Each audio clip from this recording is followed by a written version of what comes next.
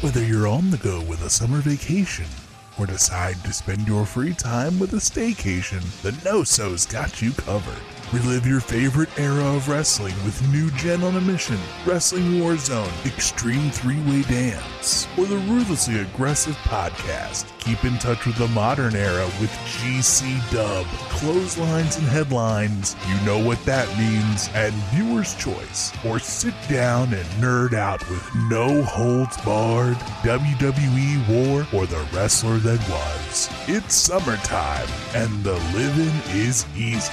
Because you've got the North-South Connection. NorthSouthConnection.com.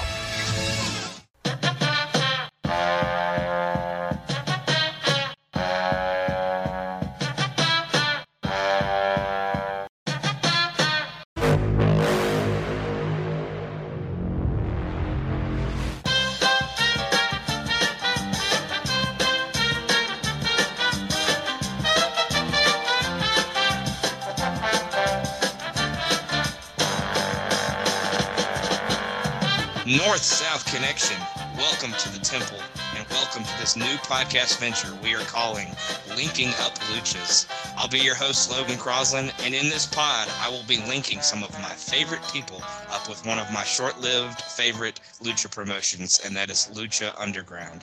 On this pod, we will be going episode by episode through the 4 seasons that this promotion existed, talking about the matches, characters, drama, and all the other good things along the way.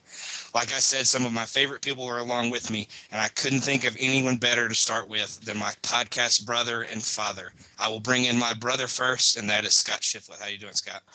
Logan, I'm doing great. Looking forward to this new adventure after we just got off the 7 months of danger. So I'm real interested to see, what this is all about and if it holds up. I got you. Yeah, I'm looking forward to diving into it with you. And of course, my pod father coming up next, Shawn Kidd. How you doing, Shawn? Podfather, not trademarked, so I like it. No, it's good to be here. Coming out of 7 months of danger, I have a very niche wrestling taste. So for me, the thought of doing this tonight is something I've never watched, something I never thought I would watch. So I am really excited to actually be a part of this because this is a whole new world for me. So I appreciate you having me on, Logan. Yeah, I'm definitely looking forward to your takes as we go throughout this whole journey. But you and one of our other panelists that I'll kind of get to in a second are the ones that I'm most interested to kind of see your views, because I think this is kind of a out of left field thing for maybe y'all. But as I'm talking about, these two will be on tonight. The next episode will feature the team of Jacob Williams and Jennifer Smith, and they'll kind of rotate every other episode with these two. But I'll dive into a little bit of history of where the concept came from for this show.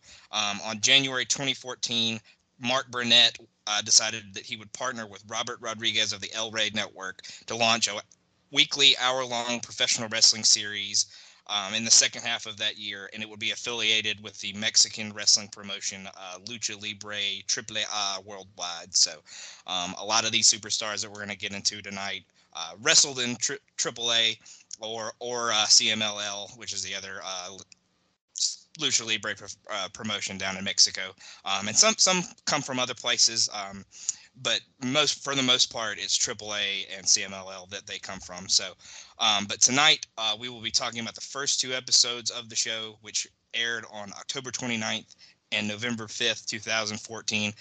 But before we get to the episodes, I have a couple of questions for my co-host.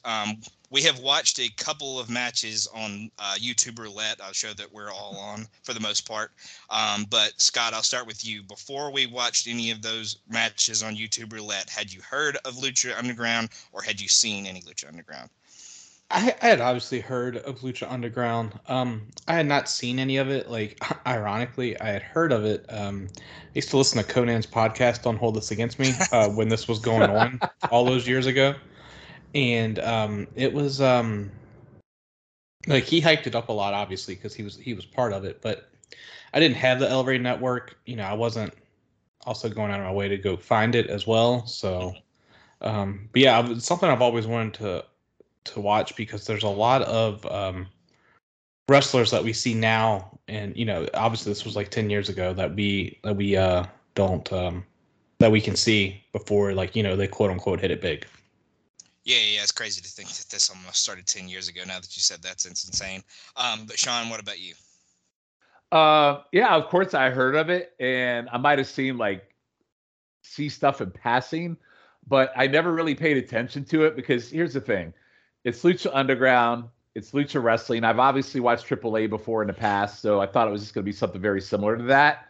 So I had no concept of what it really was, like what we're going to discover in this. This is almost like a reality show, even like in the opening of this tonight.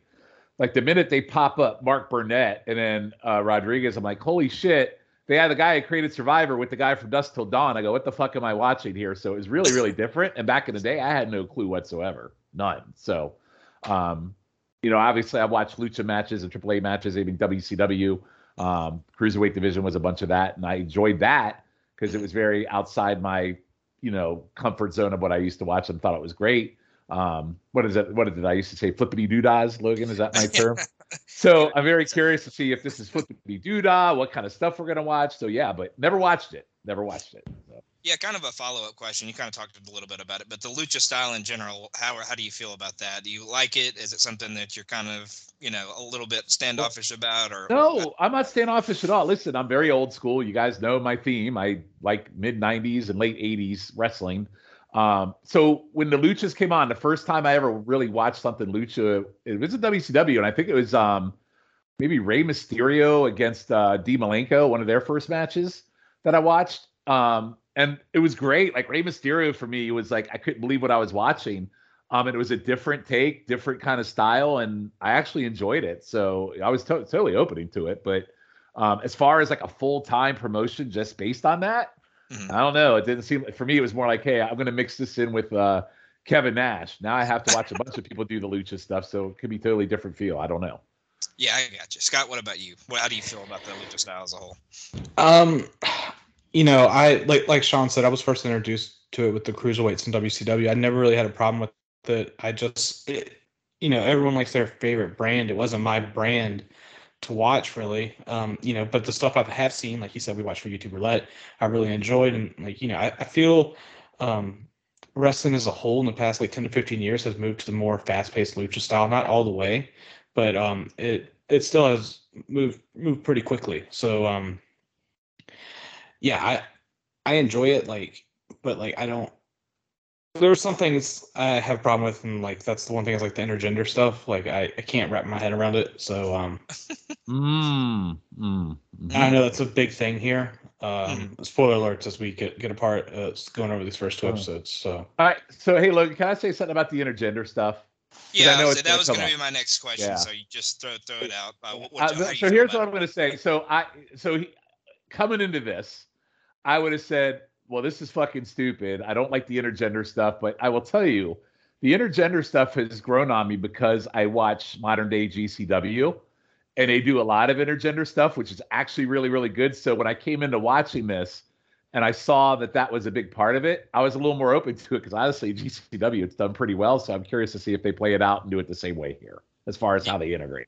Yeah, I got it. And Scott, you said you're kind of a little bit uncomfortable with it, but you can be okay with it in certain situations. Yeah, I mean, I guess more I don't know, it's not like when they were stunning and RKO and Stacy Keibler for no reason. So yeah, I got you. I get it. Yeah. I totally get it. But I'll get into the opening of the first episode now, and then I'll ask my fourth question because it kind of has a little bit to do with it. But we open the show with what is basically an action movie scene, which will be a lot of what we see throughout the history of this. But it's two guys fighting one guy until a random mass luchador comes in and saves him. He then takes him somewhere to tell him about the history of the ancient Aztec tradition of settling differences through combat. He then asks what he knows about Lucha Libre. Then it jump cuts to Dario Cueto, who will be our authority figure. He showed up at Triple Mania, AAA's big event that they have every year, and offers the organization and its wrestlers the opportunity to compete and make lots of money competing for him and his new organization called Lucha Underground. We then jump back to that luchador and the person that he saved, and he asks if he's in to join Lucha Underground, and they shake hands, signifying that obviously he is in, and he wants to be a part of this big thing. So, like I said, the cinematic thing is kind of something newer that they've started to do throughout the years now in WWE, AEW, all that kind of stuff. But Shawn, what are your feelings towards like cinematic type stuff being presented, like storylines and backstage segments kind of be presented this way? Okay, so for me, it's not the same as like WWE did, like during COVID, they did the cinematic matches, right? Mm-hmm. But it's not the same for me because the way they set this up is almost like I said, it's a reality show. You know who's creating it? It's Mark Burnett. He does all these reality shows, right? And so the opening for me was, at first, then it was going on. It was almost like freaking Cobra Kai and all these people getting their asses kicked. And then there's like this random ass guy that's, you know, and then he saves the guy. Then they're talking, and then they're talking about the Aztec ancestors, the Lucha Libre of 100 years. And then you have Dario Cueto, and it's just like, I love the beginning of this because I think it sets the stage for what we're going to watch. So yeah, it's wrestling, but it's almost like not reality show, but it's almost like you're going to be watching like I don't know how to pinpoint, almost like a wrestling soap opera, but wrestling is a soap opera, but it really is going to be a soap opera. You know what I mean? So I was immediately hooked at this beginning. Like I was confused about what's going on at first, and then we got into the whole Lucha and ancestor shit. I was totally hooked. I'm down with it. I mean, it's different, but I like the way they opened it. Yeah, I got you. Scott, how are your feelings about the whole cinematic thing that they do?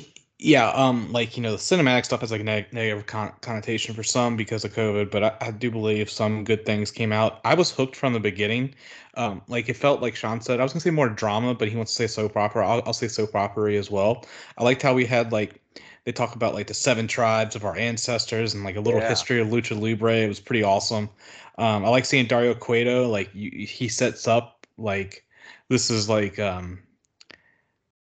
he's the guy in charge. He's like, you know, I know we'll get ahead. He's like, this is my temple, but like that's what he says. And I was like, that's pretty cool. And like it sets the stage for like this is something different, you know, which the announcers talk about, but it's like this isn't for 6-year-olds. And it's like, well, you know, good job, dumbass. But no, it hooked me from the very beginning. Like with its storytelling, I knew it would be episodic, and that's what we see in these first 2 episodes. The opening's fantastic. It's really well done. Really well done. And Dario will be awesome. He's always awesome. So I'm already a fan. We'll love him throughout the whole time, I promise. So y'all kind of got in y'all's thoughts on that, so I'll skip that question that I had. But we get brought into the temple, and we see Melissa Santos, and she introduces tonight's house band. That becomes a thing as well. They have a house band for every episode. Sometimes it's the same band every or a couple of weeks, and then it'll switch out. But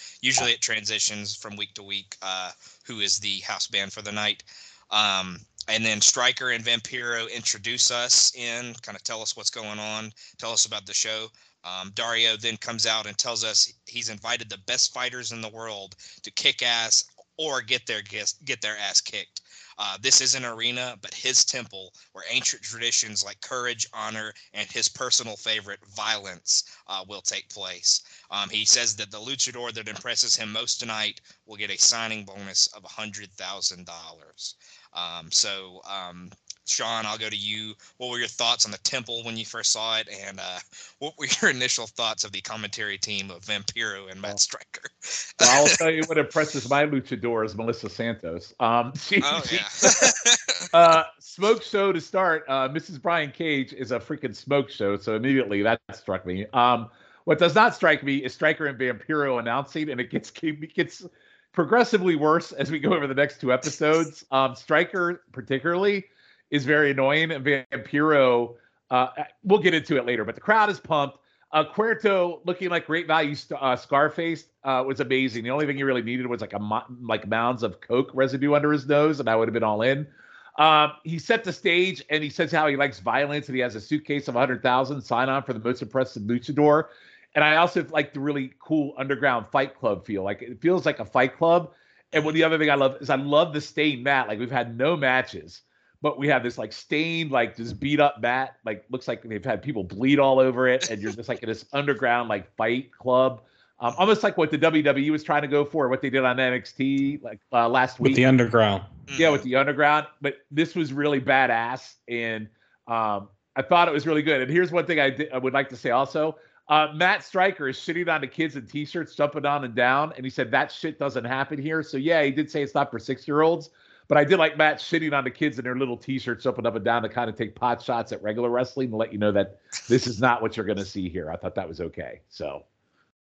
Yeah, I got you. All right, Scott, what did you think of the Temple? And I know your feelings on the commentary team, but go ahead and let the listeners know.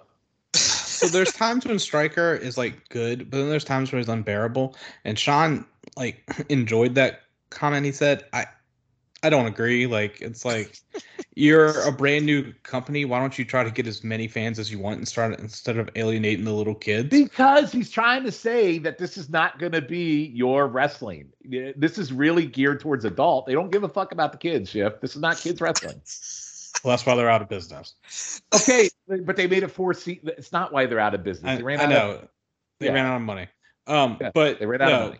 But Vampiro, he acts like he's doing his like great value Jesse Ventura impersonation where he's acting like he's a tough guy because he'll say during matches, "Oh, look at them stealing my move." He's like, "But you steal everyone's moves," and it's like, Vampiro, shut up. I know he was a star in Mexico and everything, but I'm just really familiar with him with that horrible WCW run. And then when he was on the Steve Austin podcast and he sucked up Steve Austin for an hour and a half. So it'd be like if I was doing a podcast with him, but with Austin, which Stone Cold, if you're listening, hit me up. Dario Cueto, when he came in, I love how he said it was my temple and the $100,000. And he also said it's time for people to get rich or die trying, which is a great line. And also name him a 50 Cent album. So Dario Cueto coming up all aces for me so far.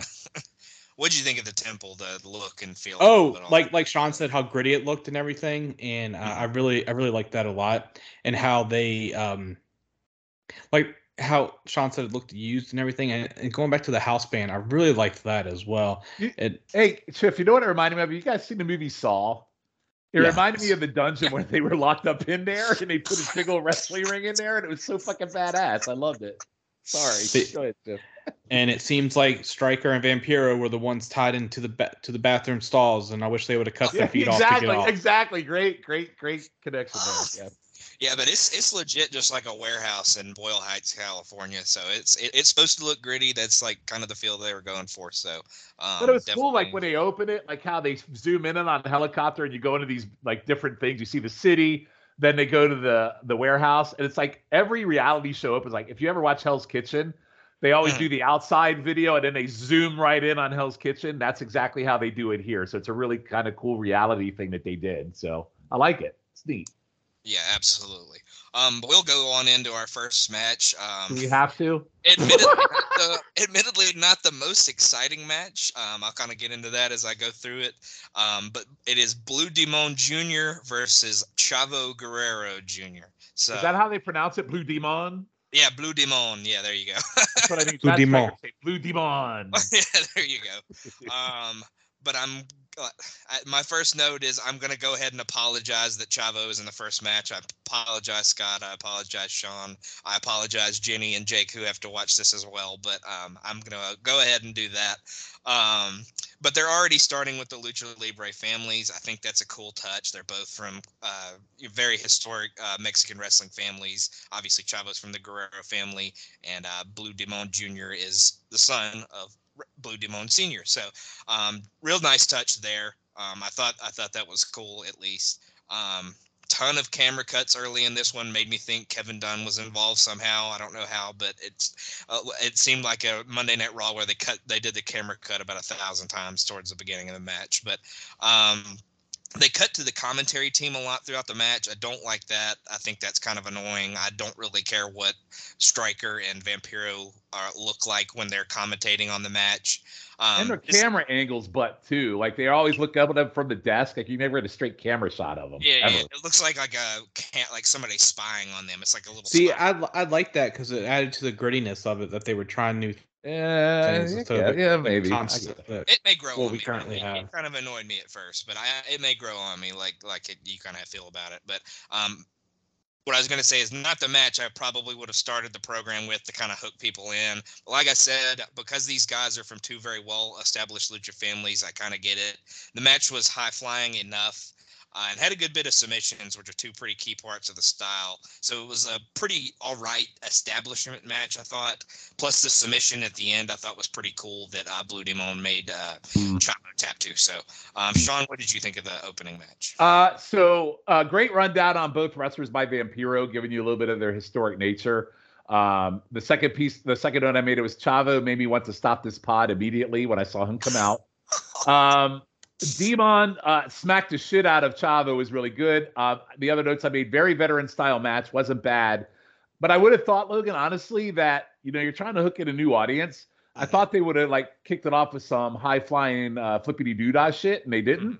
Yeah. But they went more with the kind of veteran family routes, which I guess I can appreciate, that kind of brings historic value to it. Unlike you, I thought the submission was utter butt and out of nowhere. The submission was terrible.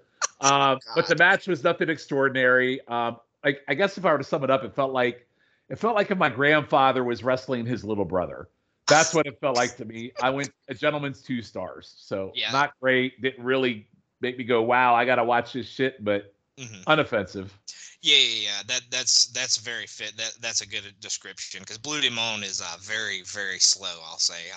He's very old. It feels like he may not be actually that old, but he seems it. It feels like they're trying to make him like the Mills Mascaras of the show. If he's traditionally the big luchador, and he's also one that was very old and didn't do jobs for anybody. I think they're trying to place him as that guy on this show. At least that's my perception. Yeah, I got you. Scott, what did you think of this opening match? Yeah, it feels like Blue Demon was pulled from 1968. Yes. Yes. It was like some shitty call you would see if you were playing like SmackDown number 2, Know Your Role, that beats you up in the career scene. That's a deep cut for anyone who played those games.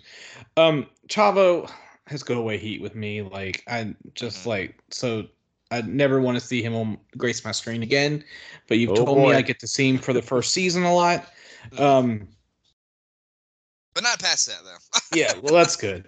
I will say there was times when they were trying to combine their styles. It seemed like it was just a styles clash with it. But there was Blue Demon was slapping the shit out of Chavo's chest at one point, and I was just like, "Ooh, it was nice to see that."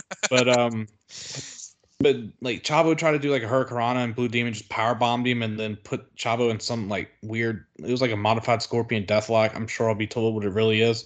But yeah, I went 2 as well. It was just a nothing match, and I agree. We should have been a little bit more flashier here, since you're this isn't your father's this isn't wrestling for little kids, and then we have some match that's oh, this might be for the grandfathers. Yeah, the most basic match ever. Yeah, I mean, it's definitely not what I was started with, but I get the family dynamic of the history and all that kind of stuff. And yeah, I mean, I get that, putting that out there, but yeah, I definitely wouldn't have started with it. I probably would have started with our second match, which we'll get to in a minute. But we go to our first cutscene. Dario's in the office with Conan. Conan says he may not be into the idea of working with Dario, but he is into the money that Dario is throwing around. He has a guy from the neighborhood they are in that he thinks is the best fighter around. He's going to bring him in. Dario then says other guys may disagree with that, and he has hired one of the biggest free agents of the time, and he will be going by the name of Johnny Mundo. So that's going to be John Morrison, Johnny Nitro, whatever you want to call him. That he's the big acquisition to start this whole thing off. He says Mundo is here for the money and fame, so if Conan's guy can humble him, and maybe they'll walk away with that money. Maybe Conan's guy will get the $100,000 at the end of the time. We are then led to a promo package introducing Prince Puma, who is going to be Conan's guy. He's going to be Conan's apprentice, and then Conan talks about Puma's family, the whole history that they have, that they're kind of linked back to ancient Aztec warriors and all that kind of stuff. And he says he will guide him to glory. So, Scott, what did you think of the talk with Dario and Conan and kind of the introduction to Prince Puma? I love this dramatic stuff more than I liked anything that we've seen with the wrestling matches. I loved how we have Conan and Dario talking, and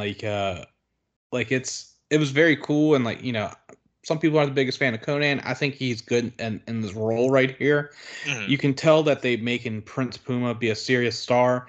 not only did we see them talk about it, we get like a nice little hype video of him and telling the story of Prince Puma and the luchadors, and it was very cool and like made me excited to see him. And like, spoiler alert for the people, like once you see who Prince Puma is, you're like, oh, this makes total sense. I know exactly who this person is. But it was very nice because it's like, oh, this is the person they're getting behind. And, you know, looking back, I would like for them to maybe start with the Prince Puma match, but with what happens in the match, you can't start with that, obviously. Yeah. And I think they wanted to have a big main event to start things off, so I think that's definitely the route they had to go. But Shawn, what did you think of the confrontation between Conan and Dario and the hype package for Prince Puma? Oh, I loved it. So listen, I love the back room kind of negotiating. Like it's almost like the Spanish version of the Sopranos back there between Conan and Cuerto. Conan wants the money and that tells him he has the best guy. And then Cuerto brought in Mundo, but he also doesn't like him because he doesn't respect his temple. He wants Conan's guy to teach him a lesson. I love that because I don't respect Mundo either. So I'm down with Cuerto at this point. And then here's a good thing. I understand why they brought in Mundo. This is a guy with name value. You got to have a name value guy. It's perfect. If I had to hear one more time during this episode about how much parkour he does, I wanted to pull my eyes out because constantly bring it up. But they did a good job. They brought up really like they did a good job of selling Mundo as he works out. They brought up Puma as a Conan guy. I love the video intro for that. And they made Puma a really big deal as the greatest lucha with Conan narrating it. I just thought it was great shit about the mask, the history, and the storytelling in like these short burst videos is really, really well done. And to Shift's point, one match we saw hasn't hooked me, but the storytelling in the videos is, which is a plus. So really good. Really good. Yeah. I thought it was great. Just a real good introduction of him. And yeah, Mundo, may not be everybody's cup of tea, but he definitely was a big star at this point. He was a big acquisition for them. So I definitely understand why they went out and got him. And he definitely fit into the style that I think they were trying to go for here. So definitely a good acquisition. But I thought both of those segments were really well done as well. But we'll go into our second match. It is going to be Son of Havoc versus Sexy Star. So this is going to be our first intergender match that we'll have plenty of going forward, kind of like we talked about at the beginning. We get a pre-match package for Sexy Star, kind of telling about who she was, her struggles with abuse, and how the mask has empowered her and made her feel like she can take on anybody. Havoc grabs the mic and says he's not going to fight a woman, tells her to get herself counted out so she can live another day. Star actually starts to walk away, and the count gets all the way up to 6, but she runs back and blindsides Havoc, who had turned around. Star is incredibly feisty to start things. She's just throwing haymaker after haymaker on him. This match is probably what I would have started with from a stylistic perspective. I think this is like the more fast-paced, kind of hard-hitting that they probably should have started the show with. Stryker makes a Charlie Brown from Out of Town reference to Havoc's look. I thought that was a direct trying to reel Shawn in. I thought he was trying to my get him Johnny Valiant love, obviously. With so when he did that, I immediately thought of Shawn. So Logan, think about that. What fucking person is watching Lucha Underground and got that fucking reference except for me? I really think about that. They didn't even know what the fuck he was talking about. I was saying, I only got it because I know you, and I've watched some stuff where it was referenced. But there was a nasty backbreaker that ended the match. This match stylistically is much more what you can expect for the most part of this show going forward.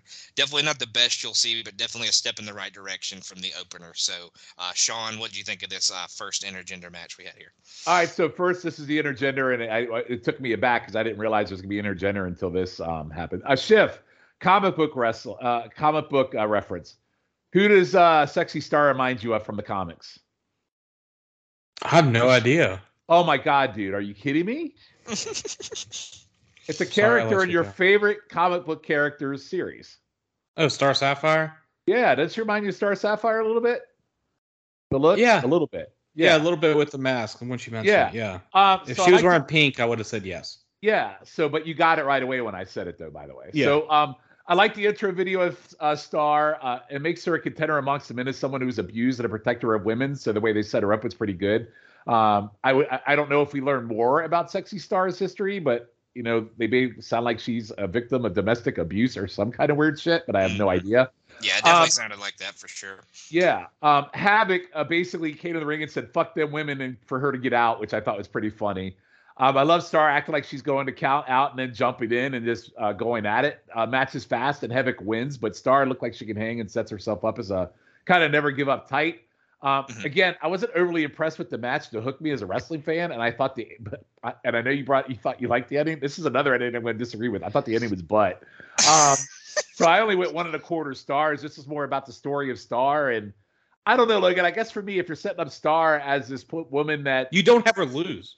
Like, yeah, you don't have her lose the match. That was weird. Why have her lose? It made no sense to me. So I literally thought going into the match, okay, they set her up. She's going to beat this guy Havoc. By the way, Havoc, are we allowed to say who is who in these shows yet, or are we supposed to play kayfabe?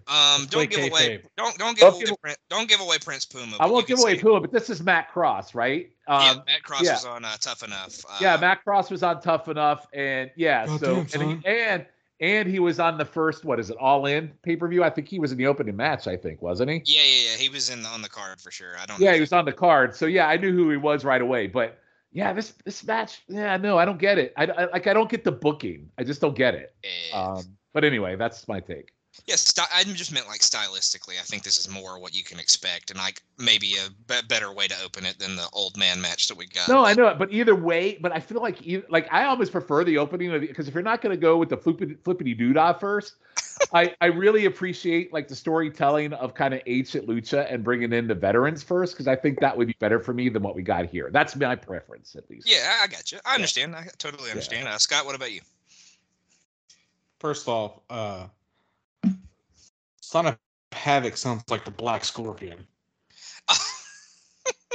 I will not fight a woman, Sting. Well, who's Havoc Senior? That was my other question. Yeah, I don't think there. I think it's just the name. I don't think he was actually the son of anybody. So, but and with Son of Havoc saying he won't fight a woman, Vampiro actually does get a good line off because I could crap on him, but he's like arrogant bastard, which I don't know, just made me laugh with him saying that.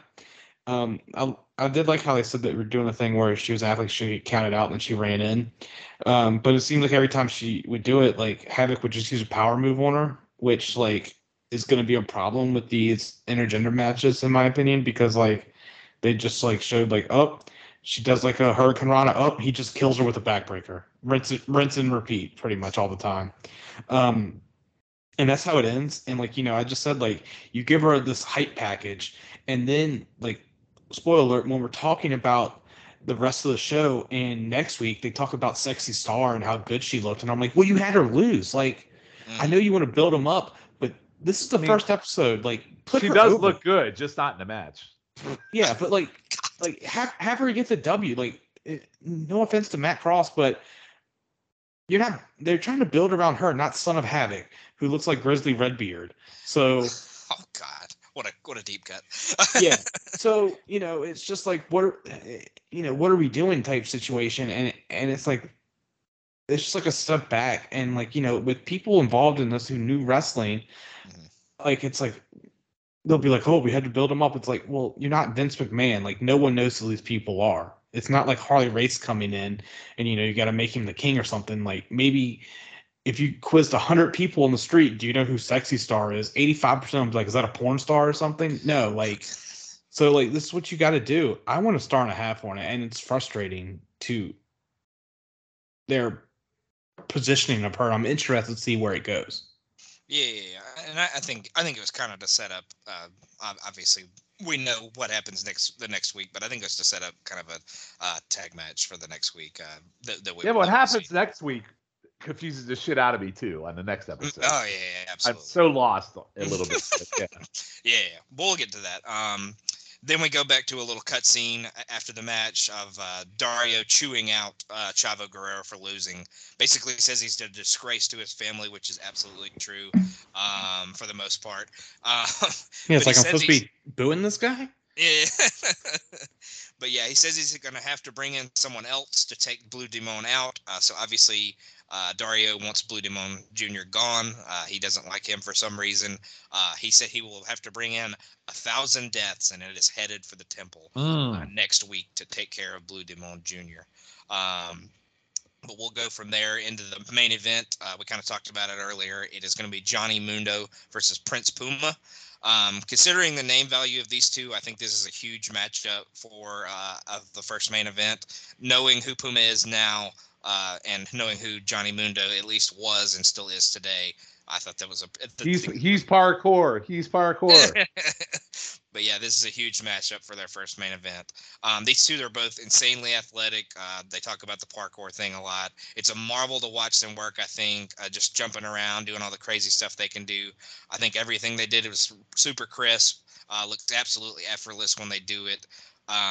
I love the look of the spotlight kind of following the action outside. Whenever they're outside, there's a huge spotlight that kind of follows them wherever they go. Johnny obviously shows off his parkour skills, jumping over the announce table at one point. I think Vampiro kind of jumped the gun a little bit. He says this is a match of the year contender. Maybe not so much. It is a good match. I think it was a really good main event to start the run that we'll go on here. Definitely a matchup we will see again, and I think it'll only get better as they go. Smart giving the established star the win, but making the new kid look pretty good as well at the same time. So I really enjoyed this main event, and I thought it really showed what this could really be. Shawn, what did you think of this one? Okay, so the pre-match, Cuerto and Chavo, I absolutely love Cuerto shitting all over Chavo and telling him what a family disappointment he was, because that's almost like they play on reality, because most wrestling fans feel like that about him. And he said there's no money for him, and he said he's bringing in the 1,000 Deaths guys. He basically, the way he introduces them, he says, I'm bringing someone else next week that may cause death for all. Cuerto is amazing. Like, the short snippets you get of him, and it's so good. The match itself, I did like Vampiro absolutely giving hell to Matt Striker about, like, basically verbally giving the blowjob sell of it. This is Mondo's first match in 3 years. Like, he said it like 100 times. This is Mondo's first match in 3 years. This is his match, and Vampiro has had enough of his bullshit. I enjoyed the fast chain wrestling to start. Vampiro setting Conan up as evil and corrupting Puma, possibly. I thought was kind of a good kind of narrative of setting up that, hey, this might be a future story around Conan and how he could possibly corrupt Puma. So there's storytelling there. Yeah, Vamp hates Conan, so I like that they touch on that. Yeah, in real life too. So it might be a little bit of a burial. And by the way, a certain Puma does a certain pose in the middle of the ring that gives away who he is immediately. By the way, if you know today's wrestling, of course, I'm not a big and I'm not. I brought it up earlier. I'm not a big fan of the camera shots when they go to the announcers. Yeah. Matt is very annoying on commentary. Was another note I continued to make. Mondo using parkour off the table spot, I thought was really good. The crowd was loving it.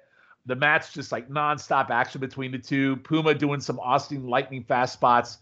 Mundo beating him down in corner to slow him down. Striker and Vampiro, even though the match has real high-paced energy, Striker and Vampiro make me want to go to sleep. Their commentary and their chemistry is absolutely deplorable, both verbally and both when they're physically on camera. It's just sad. Like, we could do better commentary than these two motherfuckers. Puma's escape from Mondo's finisher was very smooth, and then hitting with the springboard double knees for 2. It had me. I thought Puma was going to win. The ending was okay. I would have liked to be a little more out of nowhere. But the match was fantastic. 3 1/4 stars. This one's really, really good. Good. Like, I would have thought they would have opened it up, but Shift brought it up earlier. I don't think they really could have to kind of set it up. But yeah, this is really good. 3 1/4 for me. Yeah, I got you. Scott, what did you think of the Chavo Dario situation and then the match to end the show? Like I said, going back, like, I really love all the side stuff they're doing, like the backstage area. It adds like stakes to everything. So, like, even though I kind of crapped on the match, seeing like Dario come in and was like, you're a disappointment, you're not getting this money. I was like, all right, Dario, I see it. And maybe sort of interested in Chavo Guerrero to see where he goes next week, which we will see very shortly. When we talk about this in 15-20 minutes, where he goes. For the match, yeah, like, it looks like Shawn was stealing my notes. He was copying what I was saying, because I have a bunch of the same things. Like, the spot where he does the parkour from the announce table, I thought was very cool and very innovative, which you don't really see a lot. So it's like feeding in, like, yes, they're parkour, but it's like, well, he can back it up type deal. The double knees, I thought that was over as well. And but with both Puma and Mundo, I almost called him Nitro, which is wrong. It's gonna happen. It's fine. Yeah, like you just see how athletic they are. Like it's like I got lost in it. Like Puma hits a beautiful enziguri to Johnny as well during the match. He hit the disaster kick before the double knees, and I thought was really cool. I forgot that he did that. Puma misses the 450. Then Johnny hit the Moonlight Drive, which we will see during the during this is basically like his Sami Zayn Blue Thunder Bomb, basically. I hated that so much. It was just so tropey and set up there. I just hated it. Because like he never, spoiler alert, he never gets the 3 when he hits it.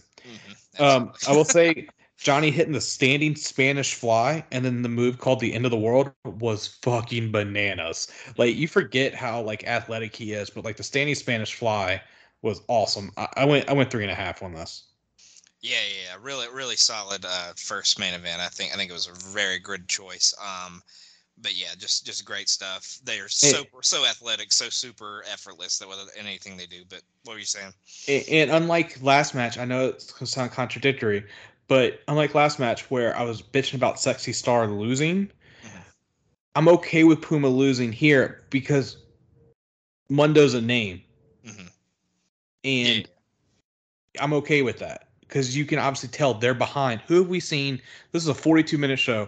For about 22 minutes of the show, we've heard talks about Prince Puma. That's including the match. So more than half the show, he's all over it. So like you can tell that they want him to do it, but you got to set the roadblocks. But everyone can't have the same damn roadblocks. Yeah, absolutely. Yeah, they did a really good job hyping him and obviously presenting him here in this match. So definitely a good job. But after the match, Dario comes out seemingly going to give Johnny the money because Johnny obviously was the most impressive throughout the night, won the main event, had a really great match. But Mr. Cisco, Cortez Castro, and Big Rick emerge, and they absolutely decimate Puma and Mundo. And then Cueto claims that they are his hired guns, and he hands them the money because he thinks they made the biggest impression.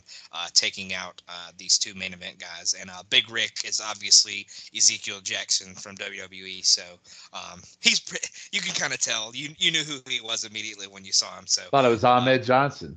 No, it was Big yeah, I know. And I loved Stryker going, Mundo recognizes his face. Mundo recognizes his face. Yeah, I thought that was super annoying. When he said that, but they suck so bad. But yeah. I did like when he tried to when Johnny tried to take the money from Dario, he shuts it, starts running around the ring, and he's like, "You're not gonna get this. You'll never get this. You'll never get this." Yeah. It was a good, well done segment. But Scott, I'll go back to you. What did you think of this kind of ending package, and what did you think of the first episode overall? The ending package was nice. It sets up like. It appears that Mundo and Puma, because of the sign of respect after the match, will both be baby faces, and these guys show up. They don't even give them names. We don't find the names to the start of the second episode, so it like leaves you on a cliffhanger. It's like, who the hell are these guys that just took out the main event? And I will say Big Rick looked pretty impressive. So did Cortez and Castro. Sorry, those are the same person. Cortez and Cisco. But no, they beat him down and then Dario leaves like, I've been scouting people too, and gives them the money. So it's like, what tricks does this man have up his sleeves for his temple? And it made me want to, like, if I was watching when this came out, I'd be like, well, I guess I got to set the DVR to record it, or I'll be watching when it comes out. So yeah, the first of many hired guns for Dario here. So. But Shawn, what'd you think of this ending little part? I like that, Puma and Mondo obviously doing the show him respect, and then Cuerto. I love that Cuerto coming out and basically telling Mondo he earned it, but he shits on him totally and tries to like fight, keep the case from him. And then I like that Puma and Mondo are attacked from behind, and the crowd like boos, but it's pretty heatless because nobody knows who these fuckers are. And then Ezekiel shows up. People still don't know what it is, and the crowd is not that like into it because they don't really know who the fuck these three guys are. I love Cuerto says not only lucha but fighters too, because he's like, you guys assumed it was all luchas, but I'm also bringing in fighters. And then you find out they work for him, and he gives Zeke the case. And then Huerta does a really cool Welcome to Lucha Underground close to close out the show. So I thought the closing segment was really good. As far as first episode overall, was I hooked? I think it's enough to keep watching. The video packages kept me. The main event was good. The storytelling of the characters. But I think it's tough to establish after one episode, and you kind of have to set things up. Yeah. So I feel like they did a good job of setting the tone by introducing the characters. Again, gave me a solid main event. They gave me a great heel in Cuerto. But the commentary, man, holy shit. I know you said it's not going to get much better, I think, but it needs to improve. And I also think the match finishes need to get better because for the most part, the match finishes have been really blah to me so far. So, but enough to keep me coming back for episode 2 to see what they do next for sure. Yeah, I was say I could be wrong, and they may get better, but Stryker is just Stryker. Stryker's how he is, and he's just always kind of going to be that way. He's just a kind of an obnoxious individual. So I would love to say it gets better, but I think they're pretty much the worst part about it the whole time. Well, fuck, it was fun doing the pod with you. So. one episode, I got you. But Scott, what were your thoughts on the episode as a whole? I love the dramatic effects with it. Like Shawn said, they need to pick up some of the matches. I want to see more of the wrestlers. We only saw like 8 or 9. I know they have a whole lot more in their contract. I also noticed the first episode, so I can't be too negative, but I just don't want to see Chavo ever again on my screen. Or Blue Demon, who, like I said, was pulled from 1968.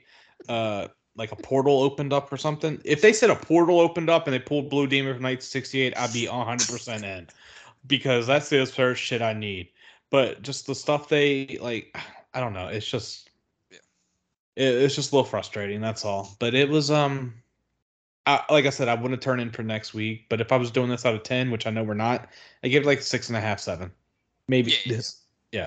Something like that. Yeah, I got you. Yeah, it could have been better for sure. I think they did a good job with the packages, kind of like y'all said, the cinematic kind of spots. Definitely really good with the introduction. But the matches definitely could have been better. I agree. The main event was really good, but that can only carry it match wise so far. I think Sexy Stars matches and Ton of Havoc's matches will get better throughout the time. I think y'all will learn to love both of them throughout the whole show.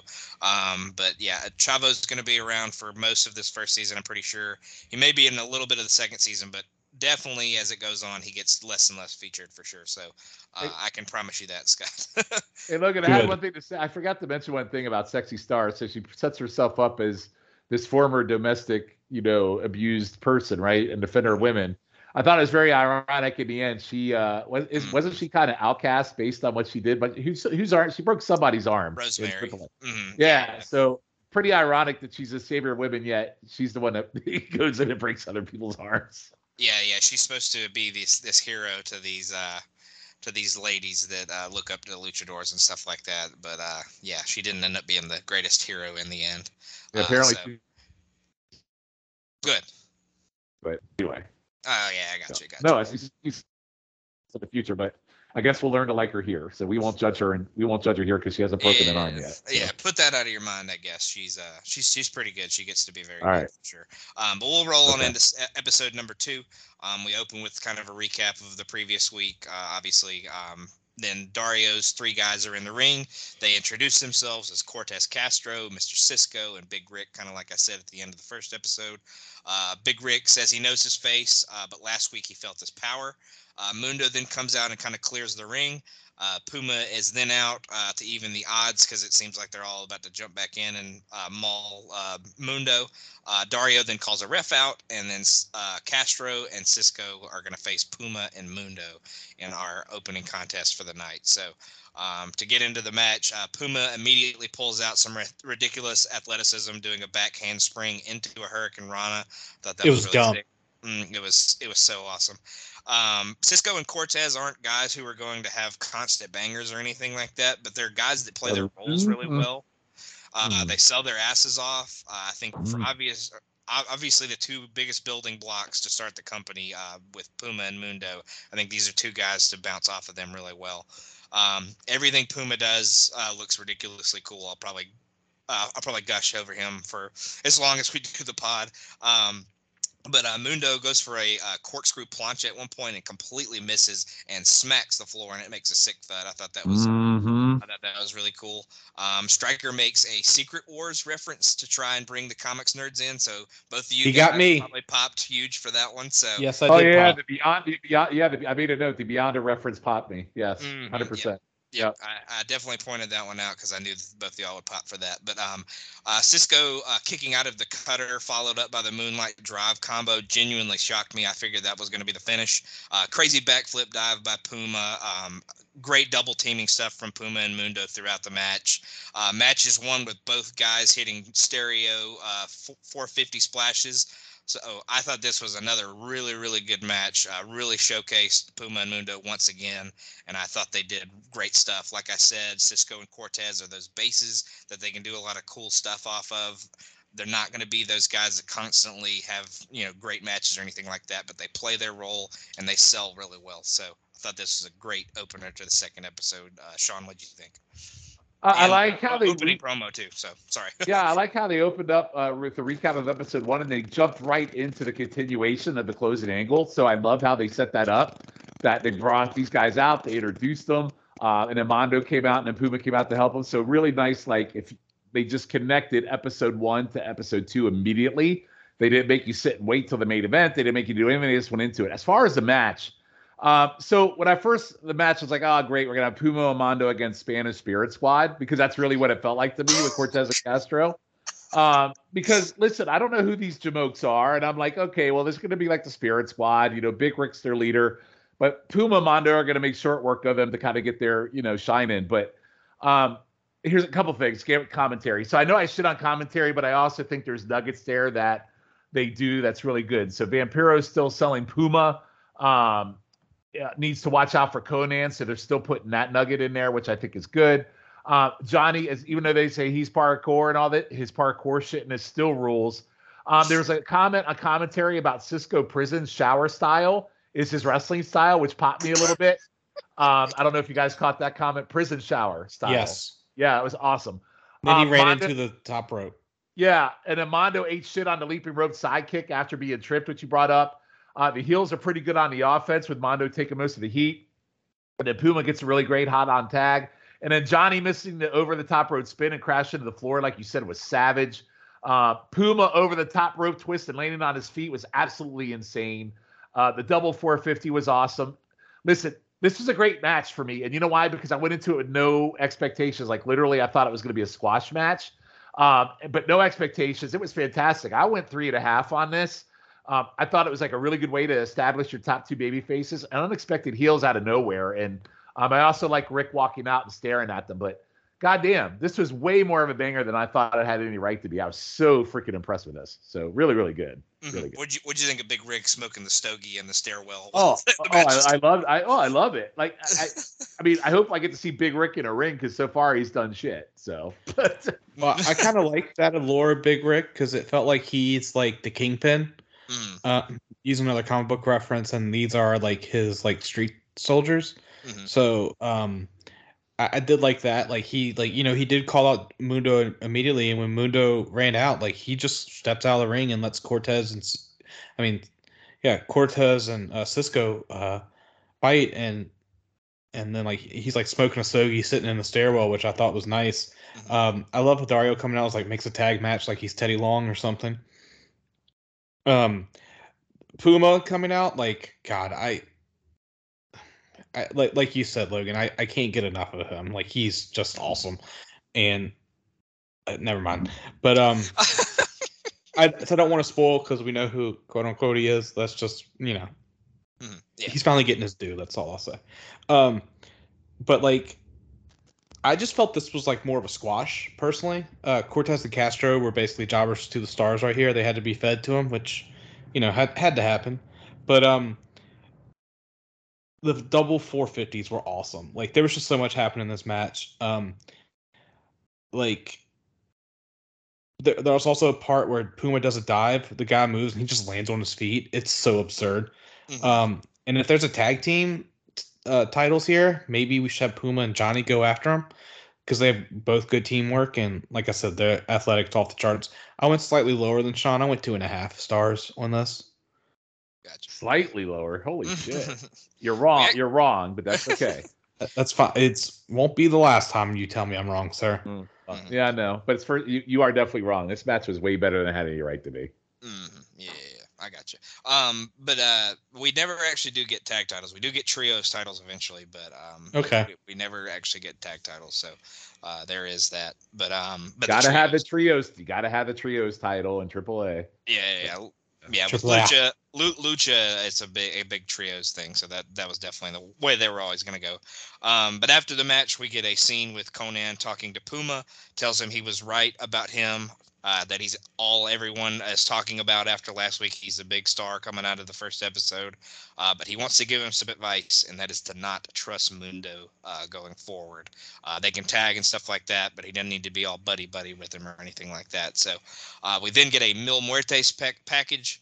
Tells us that 1,000 Deaths is coming to the temple tonight, so we will get a debut match with Mil Muertes. But Scott, what did you think of Konnan's little conversation with Puma and then the Mil Muertes package?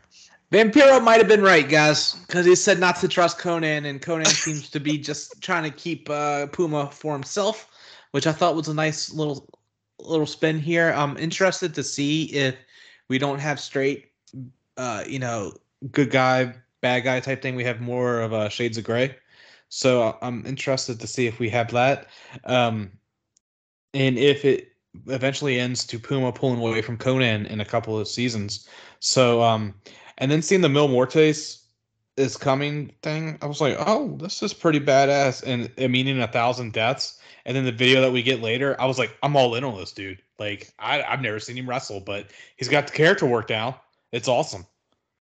Yeah, definitely. Shawn, what do you think of these two segments? So imagine Konnan being an asshole. But yeah, I like him giving he's giving praise to Puma. He's talking it up, tells him to stay away from Mundo, and basically says, "I'm your only friend, and do you understand?" And then Puma just nods. Again, a simple thread to kind of keep the thought of Konnan not being, good for Puma in the end. So I'm sure that'll play out as we go through the series. I liked we learned who Mil Muertes is, and it means 1,000 deaths. I love that whole gimmick of 1,000 deaths. So I thought it was a really nice, eerie video to kind of intro him as a character. So yeah, good stuff. Again, the cinematic stuff and the behind-the-scenes stuff continues to be pretty great. Mm-hmm. Yeah, and Shawn, I know for sure you'll love Mil throughout the run. He's awesome. So I think he's definitely going to be one of your guys going forward. I just like the gimmick, the guy, it means 1,000. Like, how cool is that to set you up as a character? I just think that's so badass. And Logan, I'm weary to Google anything because I'm afraid I might spoil myself. Is this anyone we know? It is not his. I'll do some research and get back to you on that one. But he's not somebody that's super well known or anything like that. He's big in AAA and all that before this. And he is actually in MLW now. I think he still plays Mil Muertes. So but no, he's not anybody that existed anywhere else before this other than AAA. So you probably wouldn't have heard or of him or after it sounds like. Yeah. He's not the guy that becomes Judas Messias, is he? Actually, yes, he is. That is Judas Messias. I wasn't sure if you would remember that. From Impact? Come on, man. Yeah, from Impact. Yeah. Logan, how dare you? I am an Impact expert. That's Abyss's brother. Mm-hmm. Yeah, so yeah, this guy ends up being Judas Messias. That's correct. I wasn't sure if y'all would remember that. So I 100% remember that. Okay, well, yeah, that's him. Because he was butt in Impact, so I hope he's better here. Yeah. Well, it seems like any relative that they ever bring in that is a bit related to Abyss never seemed to work out. So no, never did. But yeah. But yeah, I mean, I think he'll be a great character going forward. I think a lot of us will really love him. So I'm looking forward to seeing him grow and get a lot better. But our second match for this episode is going to be Chavo and Sexy Star versus Son of Havoc and Ivelisse. At the beginning of the match, Vampiro calls Stryker Mr. Wikipedia as he starts going through the Guerrero family tree, and it made me laugh way harder than it probably should have. Oh, fucking annoying, man. I know. But this match starts with a lot of feeling out, but eventually Ivelisse gets a cheap shot in, and then her and Son of Havoc start kind of teeing off on Chavo Guerrero, which makes me smile. Obviously, he's getting pretty beat up in the corner. Chavo gets a tag, and Sexy Star shows some great fire when she comes in. Havoc, though, catches her with a sick elbow. Both girls then get in and start wailing on each other before Ivelisse nails a super kick. Havoc then goes for a standing moonsault, but Star gets the knees up and tags Chavo in. Chavo then shows the most fire that he's ever shown in his entire career off this tag. Ivelisse then breaks up a pin, which draws Star into the ring to get her to get Ivelisse out.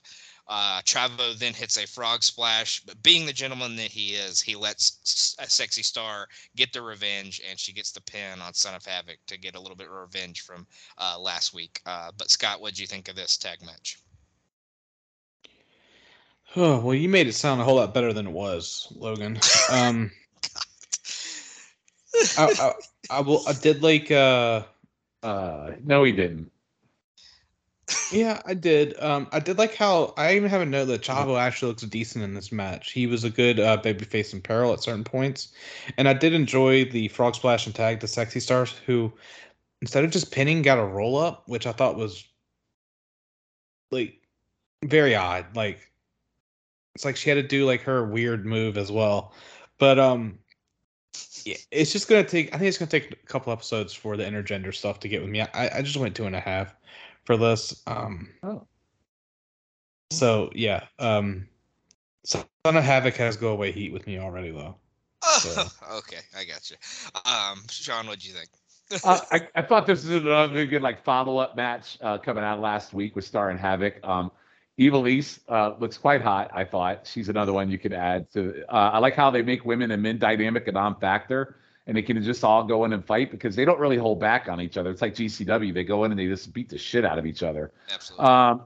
Star on a tag is great. She does a matrix spot, which is really good, and then she eats shit really fast on a Havoc elbow to her face. Mm-hmm. And then later on, Star and Ivelisse beat the hell out of each other, and Chavo hit a rolling kick and quarter to Havoc that actually surprised me.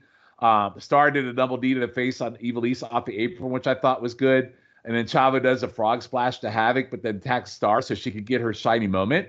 And then she gets a 3 with the roll up, which Chavo doing that to her get her shine. And then what he does in a match coming up later makes no sense based on what he did here. I didn't get that. But anyway, another fun tag match here. Definitely kind of has set a foundation of people to watch. And I look forward to more characters being introduced. But I went 2.5 on this, just like Schiff. I thought it was pretty good. Not terrible, not great, but really good. Mm-hmm. Yeah, and I think Scott said something about it earlier, but they use a lot of the same guys on these first 2 episodes because I think they hadn't really gotten everybody in yet to be around, to be at the tapings and stuff like that. So I think this is just the first round of people that they kind of got in. So we see in these first 2 episodes a lot of the same guys in tag matches, singles matches kind of mixed throughout. So yeah. I think that's kind of why we got a lot of same people on this one. But yeah, I thought it was a good establishment match and good revenge for Sexy Star for sure. And yeah, it does how the match ends kind of makes the thing with Chavo later in the night kind of confusing. Very, very confusing. Mm-hmm. Yeah. Yeah. But after that, we go to the back. And I know this is Shawn's favorite scene of the night, but we go back to Blue Demon Jr. Seemingly training for his match later on with Mil Muertes. Katrina then confronts him. She says she's an associate of Mil Muertes, and she has a message to deliver before seductively licking his mask and saying, "My taste of 1,000 deaths," or before 1,000 deaths. I'm sorry, but yeah. But I'll go to the package after that, and then I'll get y'all's thoughts on both. We get another Puma package. Puma apparently grew up in a really tough neighborhood, but was found to be a fantastic athlete and was brought out and given the opportunity to have a better life. Puma's family lineage traces back to one of the fiercest renegade tribes in the Aztec culture, so just giving him a little bit more character building and all that kind of stuff. But Shawn, I'll let you wax poetic about this Blue Demon backstage segment. I was not only poetic was I whacking. It's the female taps him, no one's there, then she reappears, and Katrina says she's an associate of Mil Muertes. And then the other, she said she's an associate, and then that's where I got something else she can associate with. Then she licks him and says, "A taste before 1,000 deaths," and I was immediately fuck yeah, I'm all in on this. This was great. I love the Puma bio. And Conan says a friend found him in the alley and came from a fiercest tribe of access. And then it made me wonder at the beginning of episode 1, the luchador that was being talked to made me wonder if that was Puma they were talking about at the start.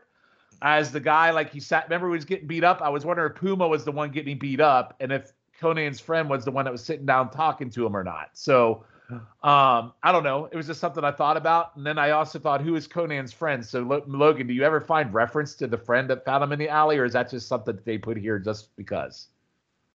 You may at some point. I'm not completely sure. I really don't remember that storyline, but the Puma is definitely not the guy in the opening little thing. I think they try to allude to that at first, but it ends up being somebody else. Oh, so you do find out long term. It's you do. Oh, I thought it was Puma. No, I did too. I thought it was Puma too. I think they kind of want you to think that, but it ends up being another guy. So. Oh, well, I'm glad at least they play that narrative off. At least to play that off, so that's good. But yeah, again, 2 back-to-back things, and goddamn Katrina freaking smoke show, man. Holy shit. And Katrina was Maxine that was on one of the female season of NXT. Probably not super well known, but if you watched NXT back in the day, she was in that Diva season 3. We could just call her Katrina in my opinion. Yeah, we'll just call her Katrina from here on out. But Schiff, what'd you think of the Blue Demon segment and then the Puma package? It seemed like Katrina has some like powers because like she poked him on his like shoulder and then like she wasn't there and like he turned around and she was in front of him. So like I wonder if it's some mysticism, which I'm like sign me up for. And like I love like the taste before 1,000 deaths. I'm like, oh, Blue Demon gonna get his ass beat, which I'm here for. Sending back to 1968. The Puma hype video was very nice. Like I said, they're definitely going for him to be like their ace in the hole. To be, at this point, they're John Cena, which is pretty ironic because like they say they're not doing for little kids in t-shirts. I don't know, calling your main character Prince Puma definitely seems like a ripoff of Tiger Mask to me. And Tiger Mask was big with little kids. So, yeah, it's just me bitching. You can't have little kids when you got a freaking woman in the back licking freaking people. It's called Close Your Eyes. Oh my God, you are out of your mind. You're just hating on it for the wrong reasons. I'm telling you. No, but I get where Scott's coming from. Like Puma's colorful and like they're hyping him as a super good guy, kind of superhero type dude. Yeah, but they got women licking mask people's faces. No. Come on, man. I get you. Yeah. And come on, Schiff. Quit being a freaking quit being such a freaking mark. You're being a little bit of a mark. Mark. Yeah, I'm trying to be because I want to enjoy this. Okay, but you can enjoy it without being a mark. You want like you're like going after it for being a traditional kind of wrestling thing, and because it's not, you're kind of shitting on it.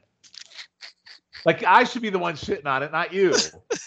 There's something very wrong with the situation. That's funny. That should be more open-minded than any of you two fuckers. Anyway. But yeah, it gets much more violent. They do a lot of this kind of stuff like that. So yeah, it's probably not supposed to be geared toward kids, but I get where you're coming from with Puma. He is very superhero-like. I know kids enjoy watching women lick masked wrestlers. I'm sure if they were of a certain age, they probably really enjoy it. Really for them 6-year-olds. Anyway. 16-year-olds. If it wouldn't be a pod with you and me if I didn't give you a hard time about it. I know. Absolutely. So. But we'll transition on to the main event. It is going to be Blue Demon Jr. versus Mil Blue Demon! Blue Demon! But Muerte starts quick and starts whipping Demon's ass, really giving it to him early. Demon gets some offense in before Katrina kind of provides a distraction. Demon gets a little bit more offensive than I thought he would. I think he gets a little bit more offense than I probably would have guessed going in. Gross backstabber by Muertes at one point. They keep talking about Demon's speed, and if he's considered fast, then I'm an Olympic sprinter. I made that note for sure because he is the slowest person I think I've probably ever seen. Schiff is totally right, thinking he's straight out of the 60s. But I thought it was a really nice spear that Muertes hit. He hits a flatliner to finish things. And then I'll kind of go ahead and get into the post-match because it kind of just quickly transitions. Post-match, Muertes attacks Demon even further, kind of whips his ass a little bit more. Chavo comes out with a steel chair, seemingly saves Demon, but then he cracks him with a shot with the chair. He then attacks refs and continues beating down Demon. Sexy Star then tries to come out and save it and stops Chavo, but then he absolutely cracks her with a steel chair shot as well.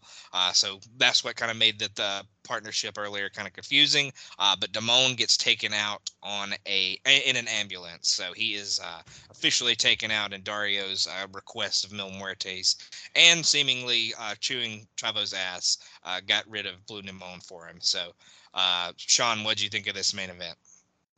And the after effects, of course. Yeah, so Katrina comes out on Muertes, and then she gives him something. Did she give him her panties to sniff or something? I don't know what was that he was sniffing? He was sniffing something. It's some type of medallion that she takes Okay, around. well, like I prefer to think it was her panties that he was sniffing. I'll go with that. I mean, he could have been. So. Yeah. I love the look of the gear that Muertes is wearing, but then they turn around and they have him come out in like sky blue skinny tights jeans, and I'm like, what is this? It's not very intimidating. Like, yeah. They have him like come out in all this cool ring gear, and then you see his tights, and like it's like wearing skinny jeans. It's not intimidating, but there is stiff chops and forearms throughout, and I don't think this is much of a match as it was a fight to kind of get Muertes over as a beast. The ending with a running flatliner was very mad to me. I thought it was a terrible finisher, and it needed kind of more stink on it. After match beatdown, and then Chavo runs out with a chair, and then he clobbers Demon, and then the crowd like shits all over him. And then Chavo's taking out refs, and there's why Chavo, why. And then Chavo lays out the random wrestlers that come out, and then Star comes out to reason with him. And then he clocks her too, which again makes no sense because early in the night he wanted to give her a shine, and now he's here hitting her with a chair, and then more chance. And then she's stretchered out. Chavo sits in a chair laughing. And the crowd's calling him an asshole in Spanish. I love Chavo yanking on Demon's.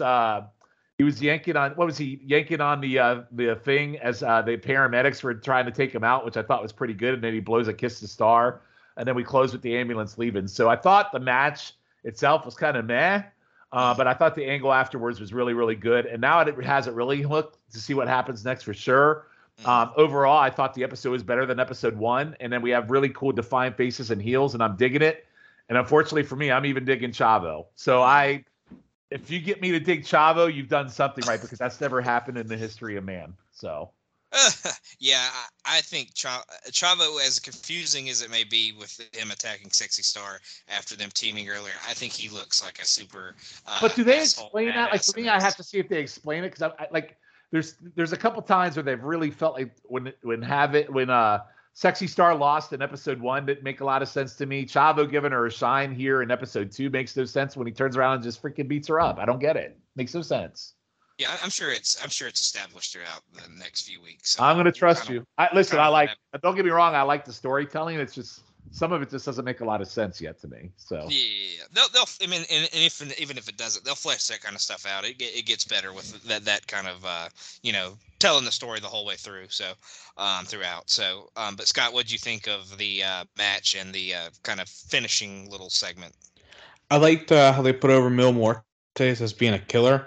Like, outside of Damon just getting like some chops in on Mil Muertes, it was all like he was just beating his ass. Like, there was no finesse to it. He was just rocking him with punches and like just beating him down. And like Mil Muertes hit a solid right hand and then a spear to Blue Demon, and then he hit the flatline, and it was over. I was shocked at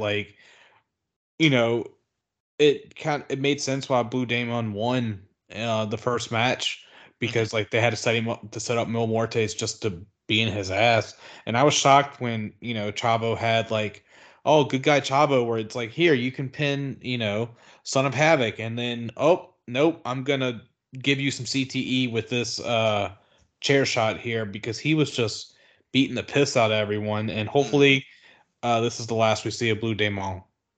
But I'm interested. I don't think it is. I think he does reappear, but he's not a super featured player. Oh, wow. Really? I thought they were presenting him as a bigger deal. So that's good to know. That's good. Well, I think this is kind of used as a way to transition him out. Maybe he was an establishing face on the first episode. Oh, but kind of transition out the old guard and bring in the new, right? Showing that like there are these, like, Muertes is a killer, and he's gonna, this is kind of going to be his style. He's just going to come in and just, eviscerate people and take them out. So gotcha. For sure. But Shawn, you kind of talked about how you liked the episode, but Schiff, what did you think of the second episode as compared to the first one? I liked it a whole lot more. I wish we saw a lot more Prince Puma. We only saw 16 minutes compared to the 22 of last time. I'm interested to see in the coming weeks. We saw a couple new characters with Mil Muertes, Katrina, Avlis. So I want to see what else opens up. I'm sure it will. I'm interested to see where this journey goes for Jake and Jenny as well, to see what they think. Because, to be honest, the matches haven't been all that, but it's the drama aspect that's keeping me interested in this. Yeah, absolutely. Yeah, I really like that y'all both like kind of the cinematic backstage little segments a lot. So that gives me hope that y'all will come around on the wrestling part of things. I didn't shit on the wrestling as much as shit. Yeah, I got you. Yeah, but I'm just saying it'll get much better, and even the storylines will get even better. So it makes me happy that y'all at least mostly enjoyed the first couple episodes. But we'll get into a few awards real quick. Best match, Shawn, what would you go with as your best match? I went with the tag match in episode 2. It shocked me. I had no I didn't go into it with any expectation whatsoever, and I could probably argue that Puma Mundo was better, but I really enjoyed that tag team match, so I'm going with that. That's my best match. I got you. Schiff, what would be your best match? Episode 2 or the whole thing? The whole thing, just the whole overall. I'm going with Mundo and Puma in the first match, the first main event. Predictable.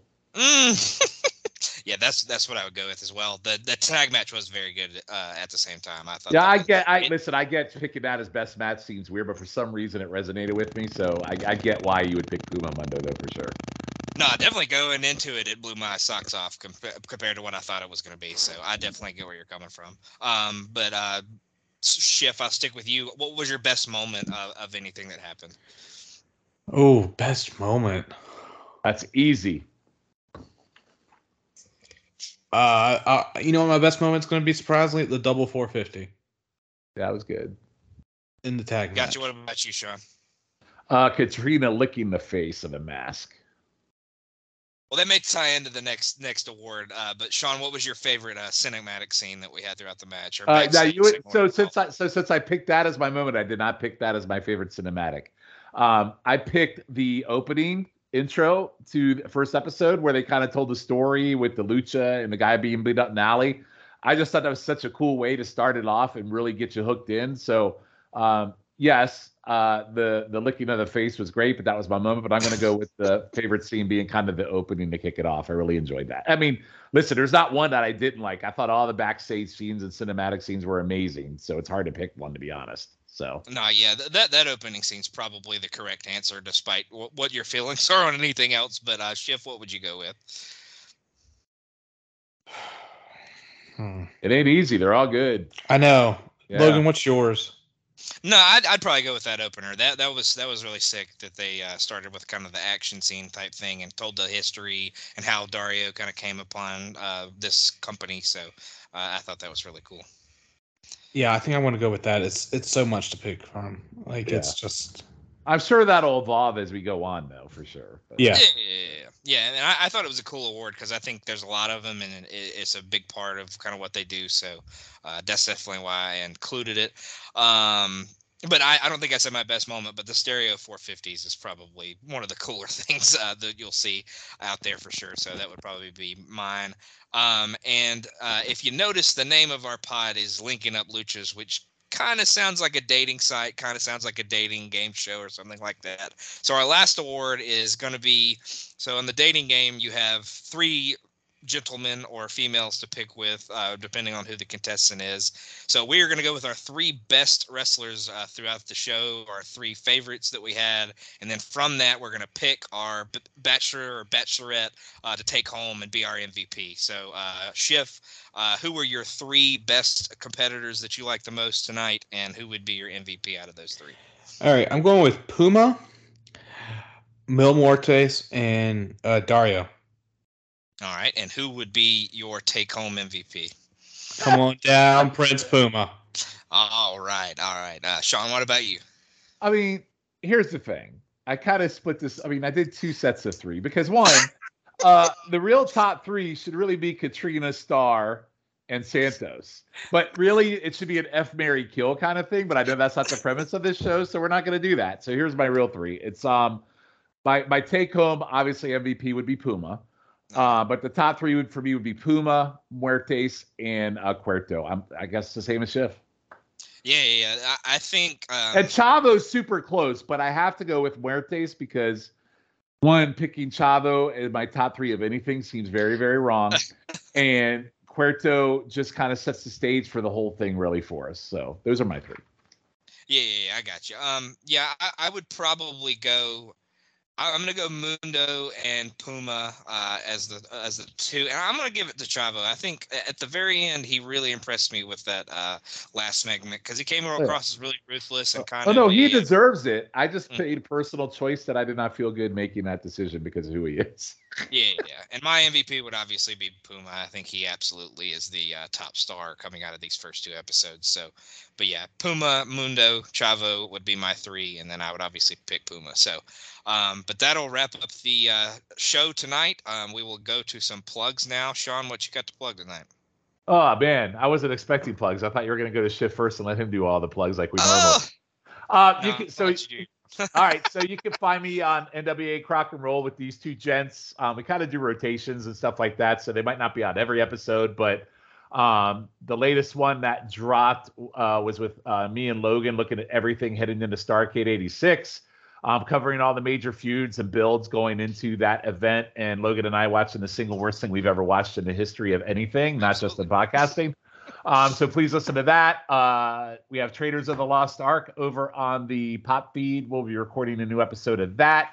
And I will be having a new pod come out on the North-South feed in the coming weeks that Scott Shifflett will be doing with me. And we'll talk more about that as we get closer to that coming about. So that's where you can find me primarily. I got you.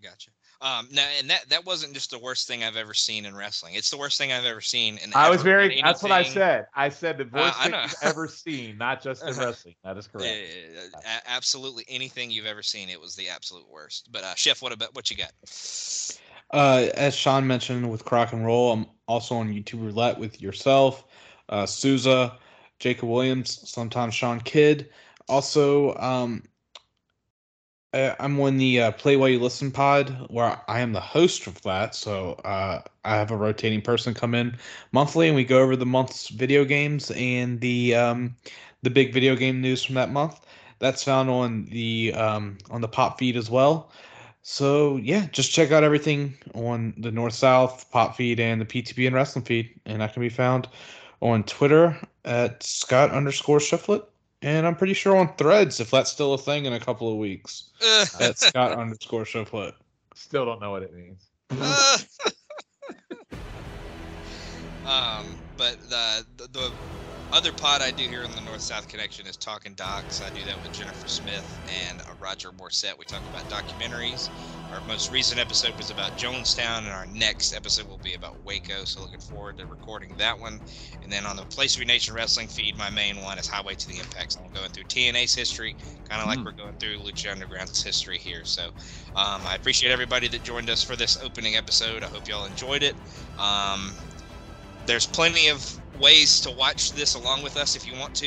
If you can't find it, just reach out to me and I can get you some links to get to a certain place to watch along with us. If you've never seen it before, I would love to have more people join the journey with these four that are going along with it with me on the pod. So just if you can't find it, just reach out. I'll have some links for you to get to be able to watch it with us. So, but like I said, thank you everyone for listening to this first episode, and we will see you when we return to the temple.